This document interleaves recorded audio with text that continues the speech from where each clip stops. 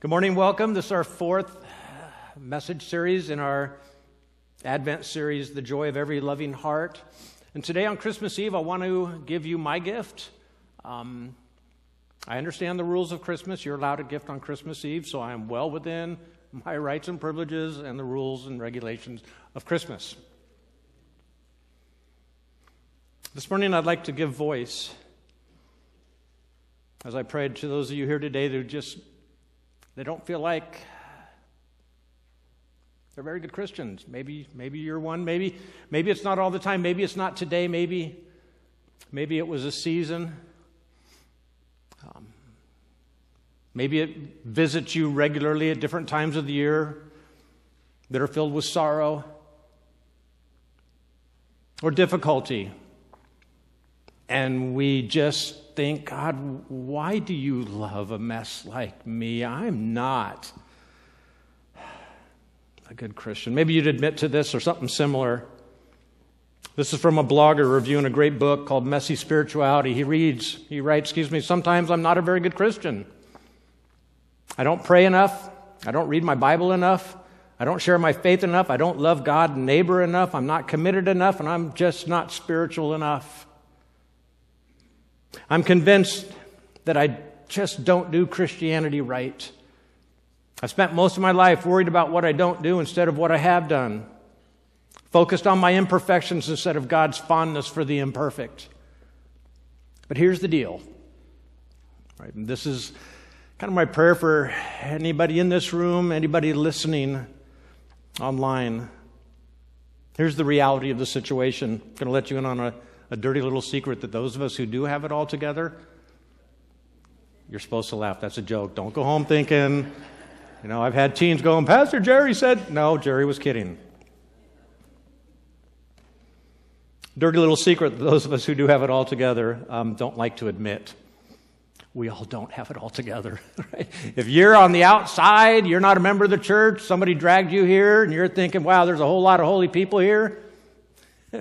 Put that on the back burner for just a little bit. These are great people. This is a great congregation, don't get me wrong, but we're human, right? And sometimes we just need to admit it, and it's hard to admit it personally in an intimate setting, but in here, nobody has to say anything, and you can just kind of coattail on what I'm talking about here. But here's the deal. We got great exterior, we got great presentation, but I tell you what, if you could step into the inner lives of many Christians, not all, not you, but many Christians, you discover a whole lot of hidden parts, hidden stories. They're kept hidden for a reason, right? You're the only one who knows the reason, but God does too. Kind of think Gilligan's Island and the berries that Gilligan found, and they all became mind readers, right? Just kind of sit there for a moment. What a horrible situation that would be. And yet God can handle it. Right? In many of these inner lives, you'd find a very, very, very messy interior filled with mistakes, brokenness, regrets, and pain. You might say that Christian has a very healthy, long history of being messy, right? Just being messy. Messy prophets, messy kings, messy disciples, messy apostles, right? From God's people getting into one mess after another in the Old Testament, to the vast majority of the New Testament being written to what? Messy churches. Right? The Bible is just this incredible, glorious story of a holy God stepping into just a messy people, right? His creation. I love my creation and I will fix it. I will never abandon it.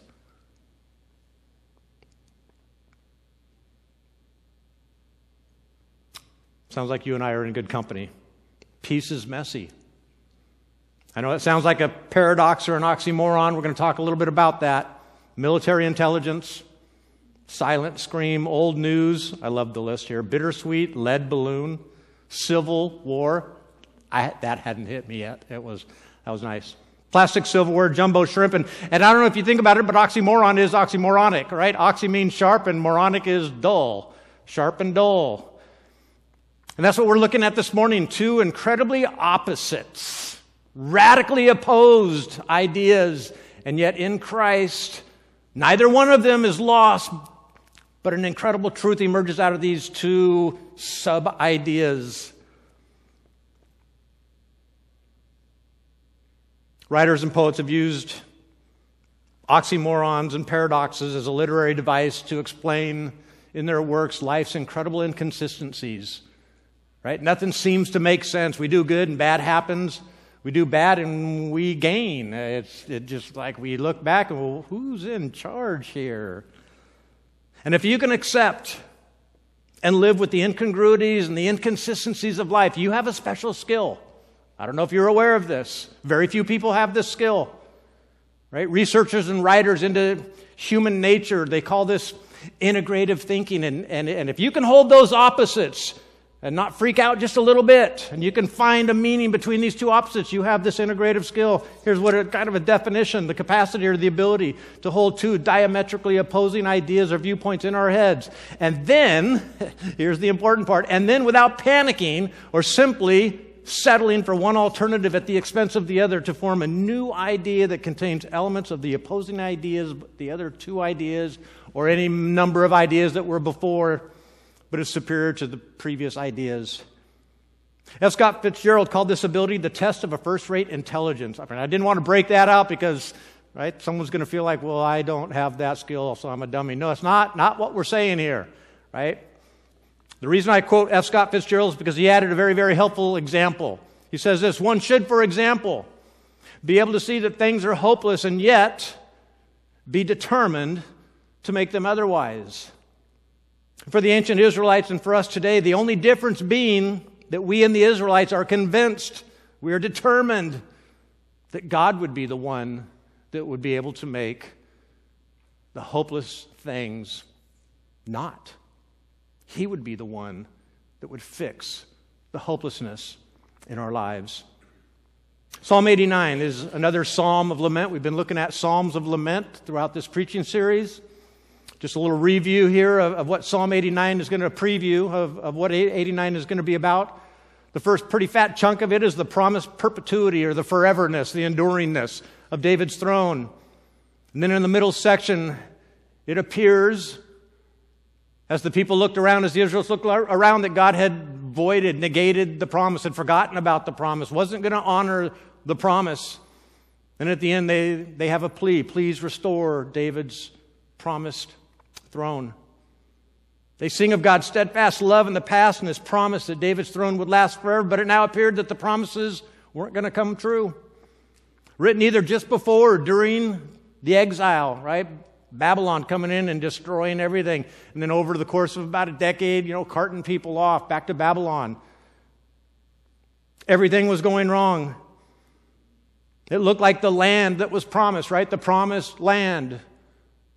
It appears that promise is now no longer. Right? The promised presence of God, the Shekinah in the temple, gone. God left the temple's destroyed. And the promised endurance, the foreverness of David's throne, didn't look like that was going to happen. There was no throne. There was no temple. There was no anything. All the promises of God seemed to have been, well, I tried with you all, but you just wouldn't cooperate, so I'm going to move on to another people maybe. And this is what we think, right? Don't we? When things are going wrong, we think, God's just going to skip over me because I'm kind of a mess. And I can't seem to get it together. And so what could God possibly do with me? How could He use me? How could I be a conduit of His Spirit? And so they ask, as many Christians ask when God seems to have voided His promises, how long will God be hidden? How long will God be angry? Where is God's steadfast love? Remember us. This is the cry of the ancient Israelites, and this is the cry of many people today. Where are you, God? Remember us. Maybe you've had a friend asking the same questions. Maybe you've been asking the same questions. Right? You know you haven't been the best of Christians, but how bad must I have been for things to go so badly? And these thoughts, they overwhelm us as we lay in bed at night and we think, God can't do anything with me. Like, He really needs to look elsewhere. Or else He needs to do a number on me. right? He needs to change me in some way from the inside out because I'm just not up to what he's calling me to do. And the psalm is honest about sin. It's honest about faithfulness, unfaithfulness. There's clearly a need in the psalm for repentance, right? We can't forget any of those kind of things. They're important. But the story is also, it's just a mess. It's a messy story, right? Full of brokenness and despair. Let's dig into this psalm. And I just kind of want to remind you, I always put the words up on the screen behind me. You see it at home beside me. But I know I bounce around a lot of the text before or right after. So if you want to have Bibles open, that's okay. Nobody will make fun of you, okay? Just want to make sure you knew that. The psalm starts with remembering God's steadfast love in the past. It says this, I will sing of the Lord's great love forever. From my mouth, I will make your faithfulness known through all generations. I will declare that your love stands firm forever, your steadfast love. That you have established your faithfulness in heaven itself. You said, right, this is the psalmist speaking for God. You said that I have made a covenant with my chosen one. I have sworn to David, my servant, I will establish your line forever and make your throne firm through all generations. Maybe if you would allow other people to take a peek inside you, right? Inside your mind, not like a surgeon, but inside your mind, inside your thoughts, inside your inner world. And somebody asks, explain it. I think most of us would default to, it's complicated. It's complicated. I love God, but right? Don't look at my life and draw your own conclusions. Please don't, because I do love God. It's complicated. I know I did that. I know I did this. I know I still think that. It's complicated. Same with King David. He's remembered as one of the Israelites' greatest kings, even though one of his most memorable acts was abusing his power by taking Bathsheba and killing her husband Uriah. David repents of his sin, and God is faithful to him. Right? In fact, he calls him a man after my own heart. It's like, what is God thinking? David's a mess, right? He's a hot mess, right? He's worse than me. Well, if you're worse than David, you need to see some help. Get some help. Let's just move on past that. And then for about a dozen verses, the psalmist sings of God's great glory and his power. And then at verse 19, we pick it up again. The psalmist returns to this theme about David's throne and God, have you kept your promises? Will you keep your promises? Once you spoke in a vision to your faithful people, you said, I have bestowed strength on a warrior. I have raised up a young man from among the people. I have found David, my servant. With my sacred oil, I have anointed him. My hand will sustain him. Surely my arm will strengthen him. The enemy will not get the better of him. The wicked will not oppress him.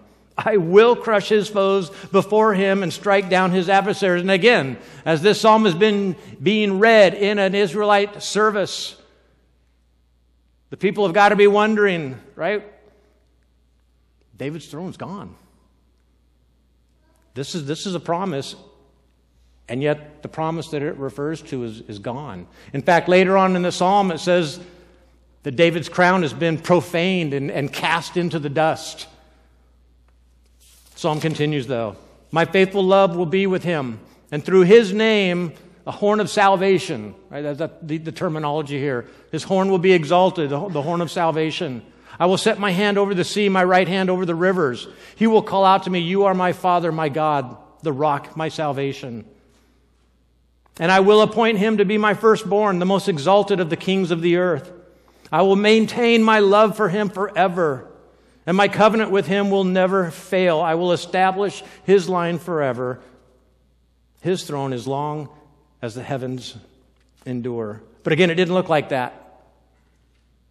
It did not look like David's throne would last. In fact, it looked like it was already gone. It was already over. David's mess might have been too much. Maybe in the Israelites' minds, they knew the history of David. They knew very well the history of David. And they were concluded, God, can't work with messes. David's story, like many of our stories, it's a paradox, right? It's complicated. Because God first loved him, David is a mess that loves God. That's just weird all over the place. And then on top of that, God returns that love in the midst of David's mess. Right? How are we to understand all of that? Right? That's just grace. Peace is messy. Peace is messy for everybody involved. For the one receiving peace, it's hard for many Christians. Right? Grace is just, we feel somehow wrong by exercising grace. People do something bad, they need to be punished. And yet grace says, maybe not. Maybe we can work this out in a different fashion. I'm reminded of the lyrics from Reckless Love. When I was your foe, still your love fought for me. You have been so, so good to me. When I felt no worth, you paid it all for me. You have been so, so kind to me. There's no shadow you won't light up, mountain you won't climb up, coming after me. There's no wall you won't kick down, lie you won't tear down, coming after me. See, that's the mess in which God is dealing with as he comes and wants to enter our lives. We're like, oh man, I'm against you. I'm your foe. I got walls. I got shadows in my life. I've got mountains. And yet you just plow right through them. I'm a mess.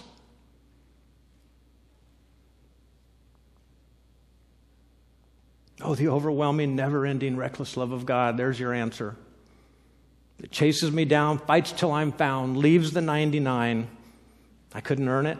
I don't deserve it. Still, you give yourself away. The overwhelming, never-ending, reckless love of God. Peace is messy. It's difficult for us to just receive the peace that Christ offers because we look at our lives and no, this doesn't work. This doesn't work. I've got to get way, way, way better before you give me that peace because I'm going to make a mess of it. So it's messy for the one receiving peace, but it's also messy for the one providing peace. Someone has to pay for the cost. Right? Love always costs. And it's usually messy. In Matthew's genealogy of Jesus, he pointedly reminds us. He didn't have to put it in there, but I think he did it very, very, very, very much on purpose. The Holy Spirit said, do this. He makes no uncertain terms. Jesus is descended from David's sin against Bathsheba and Uriah. Jesus is descended from some pretty horrible sin. Right? The provider of peace has to enter our mess to accomplish his mission, and that's exactly what he does. Mary, she was a real person, young, probably scared to death. Her choice to obey had very real world consequences. It's called community shame. And she felt it. Her entire family felt it. That was the cost to provide peace. And then baby Jesus, no crying he may, really? Moms, anybody want to testify to that? The three wise men honored him with gifts for an adult king, gold, frankincense, and myrrh. What's baby Jesus going to do with these things? Thank you, Valerie, for sending me this information. It took three wiser women who followed the wise men to provide the desperately needed diapers, formula, and casseroles for the week. Babies are messy. Babies are, no, and listen, that's not in the Bible. Don't go home. Pastor Jerry told us there were three wiser women. But the other paradox continues to the very end of the psalm. Yes, God is almighty. Yes, God loves us with this steadfast love, but he seems to be hiding his face from us. Right? He seems to be ignoring his promises. This is in 46 and 47. How long, Lord, will you hide yourself forever? How long will your wrath burn like fire? Remember how fleeting my life is. Like, I've got a lot more time. Please move. I'm going to be dead soon anyway. What futility. You have created all humanity, right? Why did you even do all this if you're now going to leave us? Why did you even start the project? What futility? Who can live and not see death, or who can escape the power of the grave? Lord, where is your former great love, which in your faithfulness you swore to David? Remember, Lord, how your servant has been mocked. Remember how I bear in my heart the taunts of all the nations, the taunts with which your enemies, Lord, have mocked, with which they have mocked every step of your anointed one. Shame, community shame for being obedient. And the psalm ends with a paradox. Again, a paradox that we have to embrace. And I want to challenge you to embrace this last paradox in order to move forward in life, right? And with God and with neighbor, and have the joy and the peace that He desperately wants for us. In the midst of unanswered questions, unanswered prayers, when things seem hopeless. Here's the other side of that paradox. God has been, is, and will be the one that makes things, hopeless things otherwise. God will be the one. He has been, He is currently, and He will be the one.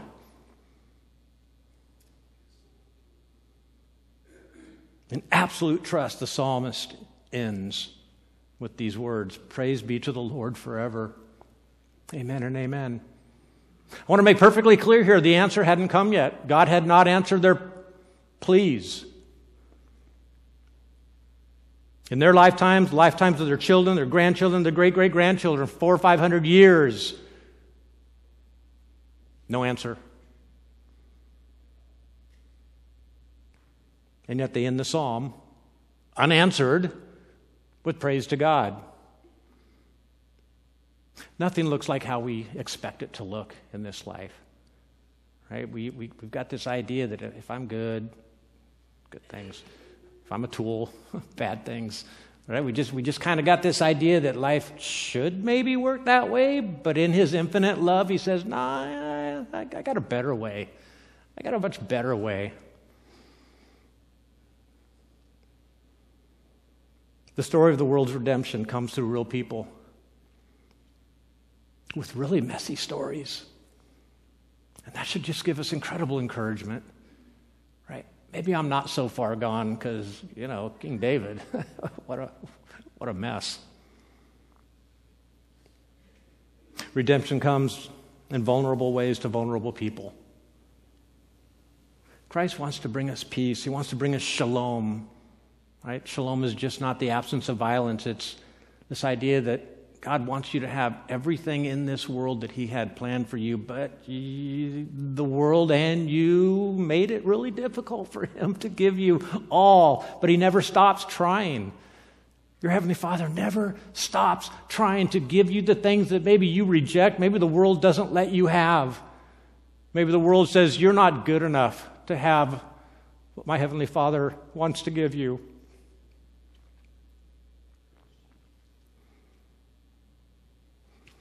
We all need to keep in mind peace is messy. I think our challenge is to think integratively, accepting two polar opposite truths. One, that we're a mess. Some of us are doing really well, some of us aren't. But on the outside, we all look pretty decent. You all look really good today. I'll just tell you that. We're messes, and the other truth is God is holy. And for most people, those two ideas should not ever be together. Messy people and a holy God. But then we need to arrive at that third truth, right? That synthesis, that bringing together of both ideas without entirely rejecting them, but coming up with just a beautiful third story. On Christmas morning, we celebrate the fact that God didn't ignore His promises. Jesus Christ was born into the line of David. So as you read through Psalm 89, and you get to that part where it sounds like God is negating His promise, just think forward. He never negated the promise. Jesus Christ is from the line of David. So that psalm is alternately about David, but as we look down through the ages, we do have room to make it about Jesus Christ. He is that mighty warrior that God raised up.